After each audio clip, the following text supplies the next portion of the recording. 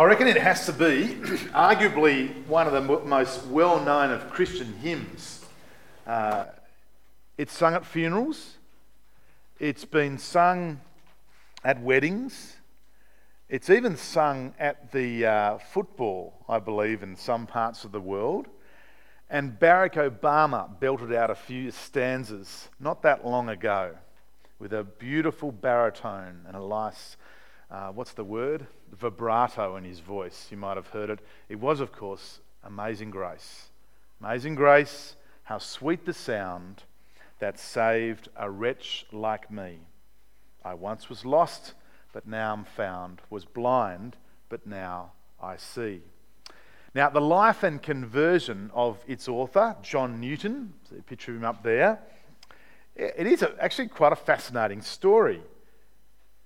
Now, he is most well known for writing this hymn, but he's also well known for his fight against the slave trade with William Wilberforce and those people at that time.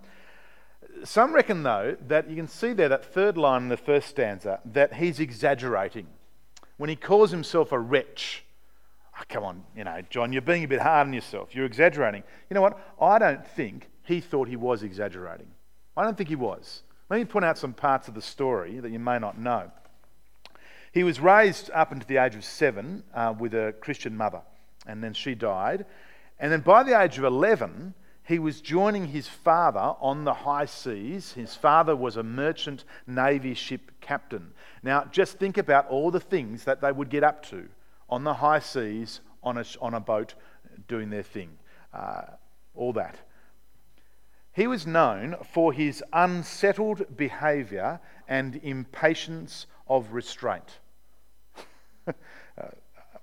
said one employer who sacked him early on. He joined the Navy as a teenager and then he deserted. Bad. He was caught, he was flogged, and then he begged to join a slaving ship. He was arrogant and insubordinate. He wrote later, "I sinned with a high hand. I made it my study to tempt and seduce others."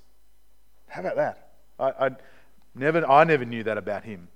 Now, on one fateful journey in 1747, Newton's ship was hit by a storm, and at the time he was confronted by a line in a book he was reading, which read, "Uncertain continuance of life."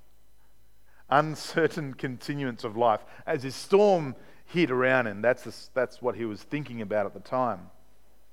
Well, he converted. And he continued to serve as captain of slave ships, hoping that he'd have a Christian influence. In 1755, he left the slave trade and moved to an office job, and due to the influence of John and Charles Wesley, it's a lovely name, of course, and George Whitefield. The Wesleys were great hymn writers. Some of our most well-known hymns, "Oh for a Thousand Tongues" and "Can It Be," written by the Wesleys. George Whitefield was a preacher of the time, a great preacher. Due to their influence, he became more and more disgusted by the slave trade. Well, he eventually quit that job and moved into Anglican ministry. And there he met William Cowper. Now, William Cowper was another great hymn writer. And together they wrote, hundreds of hymns, but they wrote Amazing Grace. This story of God's unmerited favour, that's what grace is, isn't it? Unmerited favour, undeserved love. This story of God's grace in John Newton's life is truly amazing. We don't have time to go into all the details of his life. And like Newton, if you believe that Jesus Christ is Lord, if you follow him, if you believe that he died and rose again, if you believe in the grace of God working in your life, then that amazing story of God's grace is actually your story as well. You know that? It's your story too. And in Hosea chapter 3, verses 1 to 5, we find it's Israel's story, it's God's people's story. We find Hosea living out and illustrating that same grace that works in your life, that same grace that has worked in John Newton's life, that same grace that's working in the Israelites' life. In fact, chapter 2 if you remember from the past couple of weeks, chapter 2 is a commentary on or an explanation of the actions of chapter 3. I'll put it another way. Chapter 3 is an enacted parable that illustrates the message of chapter 2. So Hosea's love for Gomer, that's his wife, despite her unfaithfulness, mirrors God's love for his people despite their unfaithfulness. Well, let's get to Hosea. Let's get to Hosea chapter 3, verse 1. Don't forget too, just a reminder, we'll have a short time of questions and comments after the sermon. So, and don't forget to use the comment card as well, the boxes at the back. Please use it. They've been very helpful and very useful as we go along. So chapter 3, verse 1, Hosea is told, go show your love to your wife again, though she is loved by another and is an adulteress. Love her as the Lord loves the Israelites, though they turn to other gods and love the sacred raisin cakes. I love that bit of the Bible. What on earth are these sacred raisin cakes? What? They must taste really good. We'll find out in a moment. It's not as funny as we'd like, unfortunately. Anyway, we'll get into it in a second. So in her unfaithfulness, Gomer has now either gone off with another man or works as a prostitute or possibly a bit of both. Either way, she has to be bought back in verse 2 by a considerable sum. So she has to be bought back. So whether it's prostitution or whether it's the buying back because she's off with another man, we're not really sure. But either way, what Hosea is told to do is shameful. Shameful. To take your wife back, who has prostituted herself to other men, that's not just embarrassment, that's utter shame. It's disgraceful. But indeed, what we're learning in Hosea is that what God has done by making a covenant, a promise with unfaithful Israel by choosing them is equally shameful. They have prostituted themselves to other gods. Can you imagine Hosea for a minute? So don't forget, we're talking about a real person, a real man, a real woman. Imagine the social stigma, the laughter and the ridicule that Hosea would have copped. Each jibe, each comment.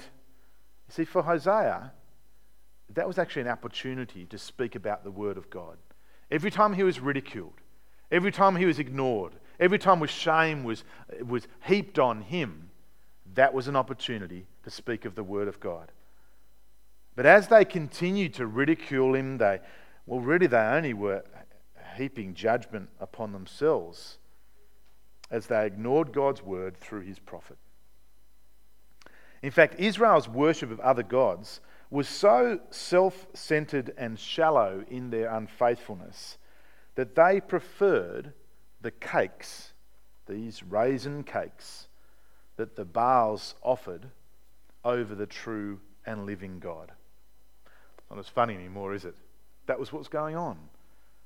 Imagine this. Imagine choosing a church that taught false teaching over a good, solid, Bible-believing and welcoming teaching church and so on, simply because they had better donuts after the service at morning tea.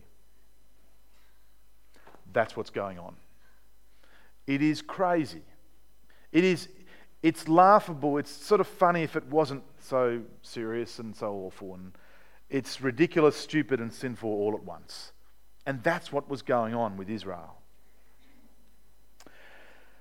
So Hosea, in obedience to God and his word, Hosea buys Gomer back for 15 shekels of silver and about a homer and lethek of barley. You can go into the research and see how much that is, but really, it's a lot. Right? It's not cheap. It's not a few cents. It's a lot. It's a lot of money, and then it's a lot of produce as well. So verse 3, then I told her, so Hosea, talking to Gomer, you are to live with me many days. You must not be a prostitute or be intimate with any man, and I will live with you. So Hosea enacts God's love. But Hosea's actions also show us that a price must be paid for this relationship to be restored. Like Israel in their coming exile, Gomer would be restricted for many days. Why? Why would Hosea do this to Gomer? Well, so that she would repent and turn back. So that Israel would repent and turn back. Hosea is to love her. Look at that in verse 1. Hosea is to redeem her. Look at that in verse 2. Hosea is to restore her. Verse 3. Hosea's life is the living illustration of God's love for his people. It cost Hosea to redeem Gomer, not just financially, but emotionally as well. It cost his heart. And friends, it cost God to redeem us. Not only do Hosea's actions illustrate God's actions with Israel, but they all point to the greatest love. They all point to the greatest redemption, the perfect restoration through God's Son, the Lord Jesus Christ. Look at 1 Peter 1:18. Next slide, thanks Scarlett. For you know that it was not with perishable things, such as silver or gold, that you were redeemed from the empty way of life handed down to you from your ancestors, but with the precious blood of Jesus Christ, a lamb without blemish or defect. Bought with a price. I read this story during the week. There's no exact names, but it reminds us of what God has done for us. Back in the 1800s, a young Englishman travelled to California in search of gold. After several months of prospecting, he struck rich. He was a wealthy man. On his way home, he stopped by at New Orleans. Not long into his visit, he came across this crowd of people all looking in the same direction. Approached the crowd, and he saw that they were gathered for a slave auction. Now, because of the work of such men that we've mentioned before, like John Newton and William Wilberforce, slavery in England, that had been outlawed for many years. So this young man's curiosity drew him to this moment to watch this person become someone else's property. Well, as he arrived, sold, he heard, and a middle-aged black man was then led away. Next up, a beautiful black young girl was pushed up on the platform and made to walk around so that everyone would see her and eye her out. The miner heard the bidders' crude jokes. Comments spoke of evil intentions. Men were laughing at her as their eyes remained fixed on this new item for sale. The bidding began. Within a minute, the bidding surpassed what most slave owners would pay for a black girl. Up it went. And as the bidding continued higher and higher, it was apparent that two men wanted her. Back and forth they went. And in between bids, they laughed about what they were going to do with her and how the other one would miss out because they would have her and so on. And the young man stood silent, his blood starting to boil away, welling up inside of him, this anger. And finally, one man bid the price that was beyond the reach of the other, and the girl's face dropped, going once, going twice. And before that final call, the miner yelled out a price that was exactly twice the previous bid, an amount that exceeded the worth of any strong, able man. Well, the crowd laughed, thinking, what a crazy person, just having a joke, wishing that this miner would have the girl for himself. Well, the auctioneer motioned to the miner, okay, you come and show us the money. Well, the miner opened up this bag of gold he had brought for the trip. The auctioneer shook his head in disbelief and he waved the girl over to him. The girl walked down the steps of the platform until she was eye to eye with the miner, and she spat in his face and said through clenched teeth, "I hate you." The miner, without a word, wiped his face, paid the auctioneer, took the girl by the hand, and walked her away from the still laughing crowd. Now, he seemed to be looking for something in particular as he walked up the street with this young girl. Finally, he stopped in front of some sort of store. And though the slave girl did not know what type of store it was, she waited outside as the miner went inside and started talking to an elderly man there. She couldn't make out what they were talking about. At one point, these voices inside got louder and louder, and she overheard the store clerk say, "But it's the law. But it's the law. You can't. It's the law." Well, peering in, she saw the miner pull out another bag of gold. In fact, pour out what was left that he had all out on the table. With what looked like a look of disgust, the clerk, I should say, picked up the gold and went in a back room. He came out with a piece of paper, and both he and the miner signed it. The young girl looked away as the miner came out the door. Stretching out his hand, he said to the girl, "Here are your release papers. You're free." The girl didn't even look up. He tried again. "Here are your release papers. You're free." And finally she answers, I hate you. Why do you make fun of me? Why do you do this? What sort of person are you?" No, he listened. These are your papers for freedom. You're a free person. You're free. The girl looked at the papers, and then he looked at him. Then he looked at the papers, looked at him, and back and forth. You just bought me. You just bought me. And now you're setting me free? Well, that's why I bought you. I bought you so that I could set you free, he said. Well, the beautiful young girl fell to her knees in front of the miner, tears streaming down her face. "You bought me to set me free. You bought me to set me free," she said over and over. Friends, by Jesus' death, he bought us to set us free. He bought us to set us free from the slavery to sin. By his precious blood, he has set us free from sin and slavery to it, and the emptiness that goes with it. If you remember that from the last verse there, the emptiness that's handed down, the empty way of life. We have been bought with a price, and that's the precious blood of the Lord Jesus.